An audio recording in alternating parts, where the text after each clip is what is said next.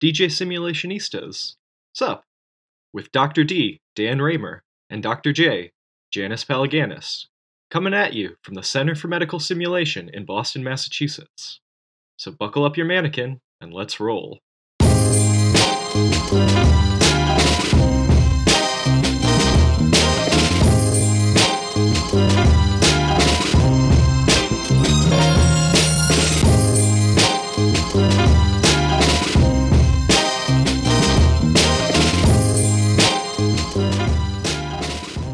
Oh, we're going to do it again? We don't have to. Poor James. Sorry, James. Sorry, James. I'll just tell him to start listening at, what are we at? Oh. Don't bother. Let's go. All right. Okay, wait, time out. Before we get into this, how do you want me to... Oh, should I just talk about how we just taught a course and Damien and I had this great conversation? Sure. Okay. Yeah. All right. Okay. Well, welcome everyone. You're here with the DJ Simulationistas, Janice Palaganis and Dan Raymer. Sup, Janice? Sup. All right. So Dan, Damien and I just finished teaching a course, an IMS course, which is our simulation instructor training course. And we had this really great discussion. I'm interested in your weigh-in and your thoughts around how do you manage a debriefing, particularly our discussion was around the reactions phase and previewing. And so it was interesting because Damien had presented the 3 phases of debriefing, beginning, middle, and end. And so we have the reactions, understanding phase, and the summary phase. And he was introducing the 3 phases of debriefing and talked about giving a preview. So saying, hey, my name's Damien. I'm going to be debriefing you now. Thanks for coming. What we're looking to, or what I'm interested in talking about today is this. And what we're going to do is we're going to go into a conversation. And then I'll be asking you to, I really want to hear your reactions, your emotions, and then we'll go into some of some of these topics, and then we'll summarize with a kind of brief takeaway at the end. That'll be about 50 minutes. So how did you feel about that simulation? Which is completely different than my style, which is I like to get to the raw emotions first, and I feel like any second that you waste immediately after the simulation or any second that you delay, you're losing some of that raw emotion where if, somebody came in, really upset or really angry, you lose that in that entire previewing. And so I like to get the reactions first and then I'll say, okay, well, great. My name's Janice. I'm here to debrief you, blah, blah, blah, and then go through all of that. Do you have a take on that at all? So you're not going to like this, but I agree with both of you. No, I'm not surprised. In that many of these things are just based on practice and anecdote. None of these things have been studied to see which is most effective and where the bad outcomes occur, and it would be an interesting and difficult study to do. So I don't think we know the answer, and in some respects it's stylistic.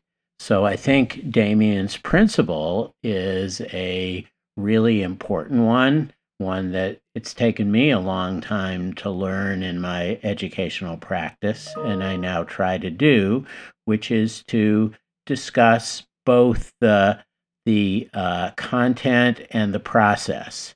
And so by previewing the process, it is creating a lot of transparency about you and your intentions to the learner and helps build trust, in theory. Is that one of the things that makes people trust you is showing that you're interested in them. And when people have emotions, and those emotions come to the surface, there's some basic desire for those emotions to be received by other human beings. That's just sort of basic biology, and so if you can show yourself to be interested in their feelings, there's a great chance that they will, begin to trust you more than they would otherwise. So I suppose it comes down to the art of debriefing, and you sort of said this, that trying to figure out exactly where people are at and being flexible and being able to modify your approach for the situation, I think is a real important skill as a debriefer. And so Mm-hmm. if they do a scenario and it's early in your interactions with them, say early in a course, and you sense that there's a lot of emotion, then going there first would seem to be appropriate. Whereas if it's kind of the third or fourth interaction of the day, and the case you do is not particularly emotional, then focusing on the process might be helpful in that setting. And so being flexible and being able to do either one, I think, is, really important as an advanced debriefer. So, I mean, so I think this speaks to ideally you'll have some sort of pre-brief, because in my mind, you'll be covering some of the introductions and the flow and the process information in the pre-brief. I guess my question would be, even if you did that, I hear what you're saying, that you should be flexible in the moment, and you might know you need to go to emotions first and not talk in the first few seconds of a debriefing. I guess I'm thinking, for those people who are trying to practice a general structure of debriefing, is it good practice to go in and still preview first? Because sometimes it does take a few seconds to sense where you should go, and maybe it's just sitting there for a few seconds to get the nonverbals to figure out first where you go. I don't know. I think you can do the process piece, very concisely, and you can say, okay, we're going to talk about the case that we just did, and I'm really interested in both your emotional reactions to this, and there's some really interesting content here. And you can modify that one sentence that you're giving according to your sense of how the case went and where the people are at. And so I don't think it's an either or kind of thing. I think you can do both. Mm-hmm. And I think you should have in your repertoire the impulse to talk about process over and over and over again. Mm-hmm. One thing I've learned about this is that you might do it in a pre-brief, but people have forgotten about that. And their distrust of you after having been through a case where they've maybe felt tricked, or they couldn't find something and think you're behind the fact that you hid something from them. There's a lot of distrust that occurs during the simulation itself, and you have to build that back up. And so if you're transparent with people and tell them what you're after and how it's going to go and where you're going to go and where you're not going to go, I think that helps people settle down and helps you regain some trust from the learner. Mm-hmm. So I don't know. I just have found that to be kind of a useful addition to my repertoire, because it isn't in me inherently. I don't think in the past, before I really started studying debriefing, that I naturally talked about process before I talked about content. So, I mean, I'm hearing a bit of a caveat, and I like this. Well, I like the option of being more precise and shorter, maybe a one sentence preview. And it just triggered one thing that I will say as I go through, relatively close to the beginning of my debriefings, which I've adopted from Walter Epic, because I've noticed this phenomena of when learners, healthcare learners, and perhaps all learners, I mean, I only deal with healthcare learners really, or educators, when they come in after a simulation, they want a grade. And I feel myself do that too when when I'm a learner in dry runs or when I'm in simulations and I go into the debriefing. I want a grade from the debriefer. I don't know if it's the way we've been raised in our own schooling, but we want that grade pretty immediately. And if you don't give a sense of it in the beginning, they're constantly pulling at you like, well, how did you think I did? How did you think I did? And so Walter does this nice kind of blanket neutral statement where he says, okay, great. So I was behind the mirror. I saw some things that I thought went well and some things that could be changed for next time. And I'd like to talk about those things. And I think that puts them at the stance of, okay, well, we're going to talk about some things that we did great and some things that we can work on, which I like. I just wonder if it's too neutral, too, is it too much talking in the beginning? I don't know. What do you think? Well, as you know, I love how Walter debriefs, and I've learned a lot from him. I do think sometimes that can be too neutral, and I think the trust that the learner gives you depends on you being honest. And so if you are too neutral in a case where they did really well or they did really poorly, they'll have a sense of that very quickly. And if you don't align with the reality, they'll not believe what you say after that. And so I think having a rule of I need to say something that's kind of like balanced news, which is one of the problems in the world right now, that everything has to be balanced. Both sides have to be represented, even if they're not equal. I think that's a problem. And so I try to let people know fairly early on, maybe not right at the beginning, but fairly early on, I give them kind of a grade. And I'll say, well, I didn't think that went very well at all, but I think there's lots of things that were close and we can work on. Something like that if it was a really poor performance. Sometimes I'll use humor to do that. I'll try to make a joke. I guess all the time. All the time.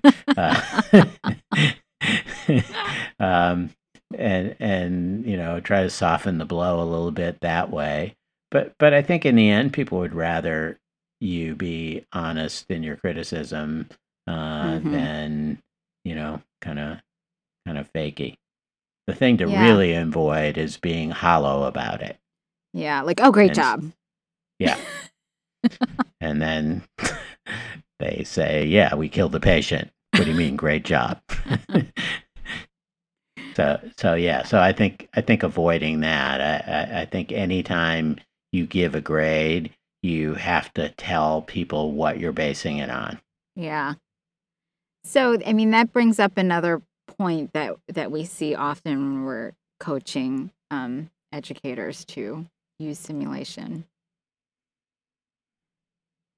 And the two things that we typically see are the new educator saying as soon as they're done with a simulation, oh, great job, as they're walking to the debriefing room. And that's very human. I'm starting to realize everybody wants to do it. It's just this human response.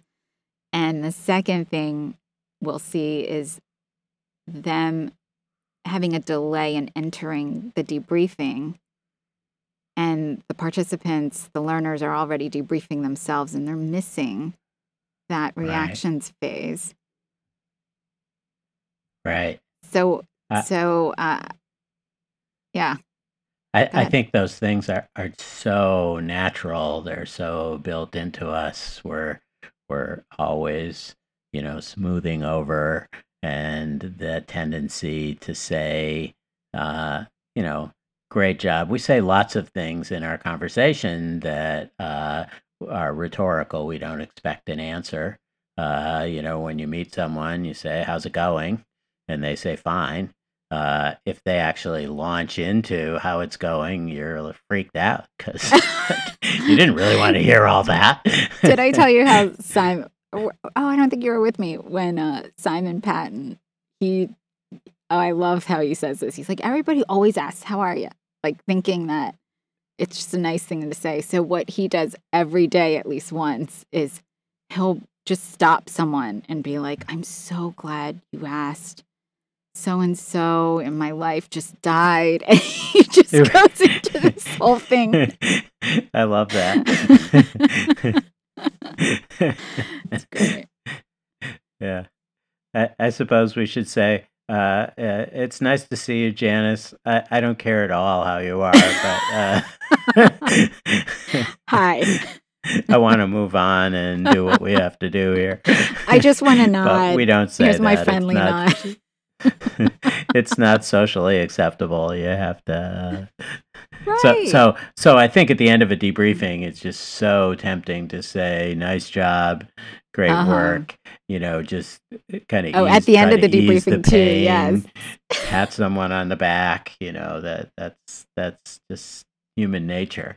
And I've learned to try to avoid that, and I say things like, "Thanks for participating in that case," or "Thanks for working so hard." Good effort. That seemed like there's lots to talk about. Yeah. Say something other than "great job," other than hollow praise, especially if it's a mismatch with what happened. Yeah. So I think, and the other tip is to really follow your learners. I mean, the debriefing ends when the simulation ends, begins when the simulation ends, not when you sit down at the table. To really follow and walk with them and hear what they're saying as you get to the table. I wonder sometimes. We usually do that and then kind of suppress the conversation and don't let it happen. I sometimes wonder if it's good practice. I've seen people do this. I've done it myself on occasion, where you just walk in and just let them talk for a while. Yeah, I've learned that from you. Sit there and listen. Yeah, and I do that now from you. So yeah, I think it's great because you do let them. They talk. And you learn a whole lot of stuff. And then you can interrupt and say, "So, I'd like to put some structure to this, or I'd like to organize our discussion. So we'll get to all these topics that you're talking about. It's really interesting. So let's talk about this first, and let's talk about this second. Yeah. And so let me ask you a question here, and launch into topic one." So I'm just trying to recall and I can't recall when I do that, the technique that I learned from you, which is to just let them talk, keep letting them talk. Then I just jump straight into the understanding phase because I've gotten enough of the reactions in my mind. Or I preview and then go into the understanding phase. Do you still do reactions even though? I try to. So sometimes I'll take what they say and I'll use that to get to the topic of emotions. Okay. So, so I might say something like, "Well, this sounds like it's a really hot topic. There's lots of feelings behind this. Does anybody have any emotions that they'd like to share here? How do you feel?" And just kind of take what emotions I've detected thus far and structure them into giving them the opportunity to unload about them. It's difficult to do that because they're so deeply mixing the content with the emotions already. To try to get them to separate those out can be, a valiant attempt, but an unsuccessful one. So I don't push it too hard. But I think this thing about the reactions phase and letting people spout their emotions, I do think it's important, but I feel like I have an obligation to give them the opportunity to express their emotion. I don't want to feel like I have to force them to do so or I have to push them to do so. I just have to give them the opportunity. And so, with that in mind, I may, venture there, but I won't belabor it. I think this was a great conversation, Dan. I think, for debriefers out there, I believe and add in here, the message is to essentially create your own closet of different scriptings and when different things happen. And as you're in the debriefing, you'll know how to, which outfit to put on based on what you're getting in that moment. Since I only own one set of clothes, I'm not sure I know what you're talking about, but your description was clear enough. I think you have to have a toolkit of skills and you have to have some, good practice judgment about when to use each tool in your toolkit. Yeah. So I think talking with other people, hearing how they do their debriefings helps you kind of equip your toolbox with different tools and allows you to decide what the best practice is in that moment. Mm-hmm. Yep. All right. Good. Thanks for joining us. Thank you, Janice. Always nice to talk to you. This has been DJ Simulationistas Sup with Dan Raymer and Janice Pelaganis. Thanks so much for listening. Check back next week for another episode. See you next time.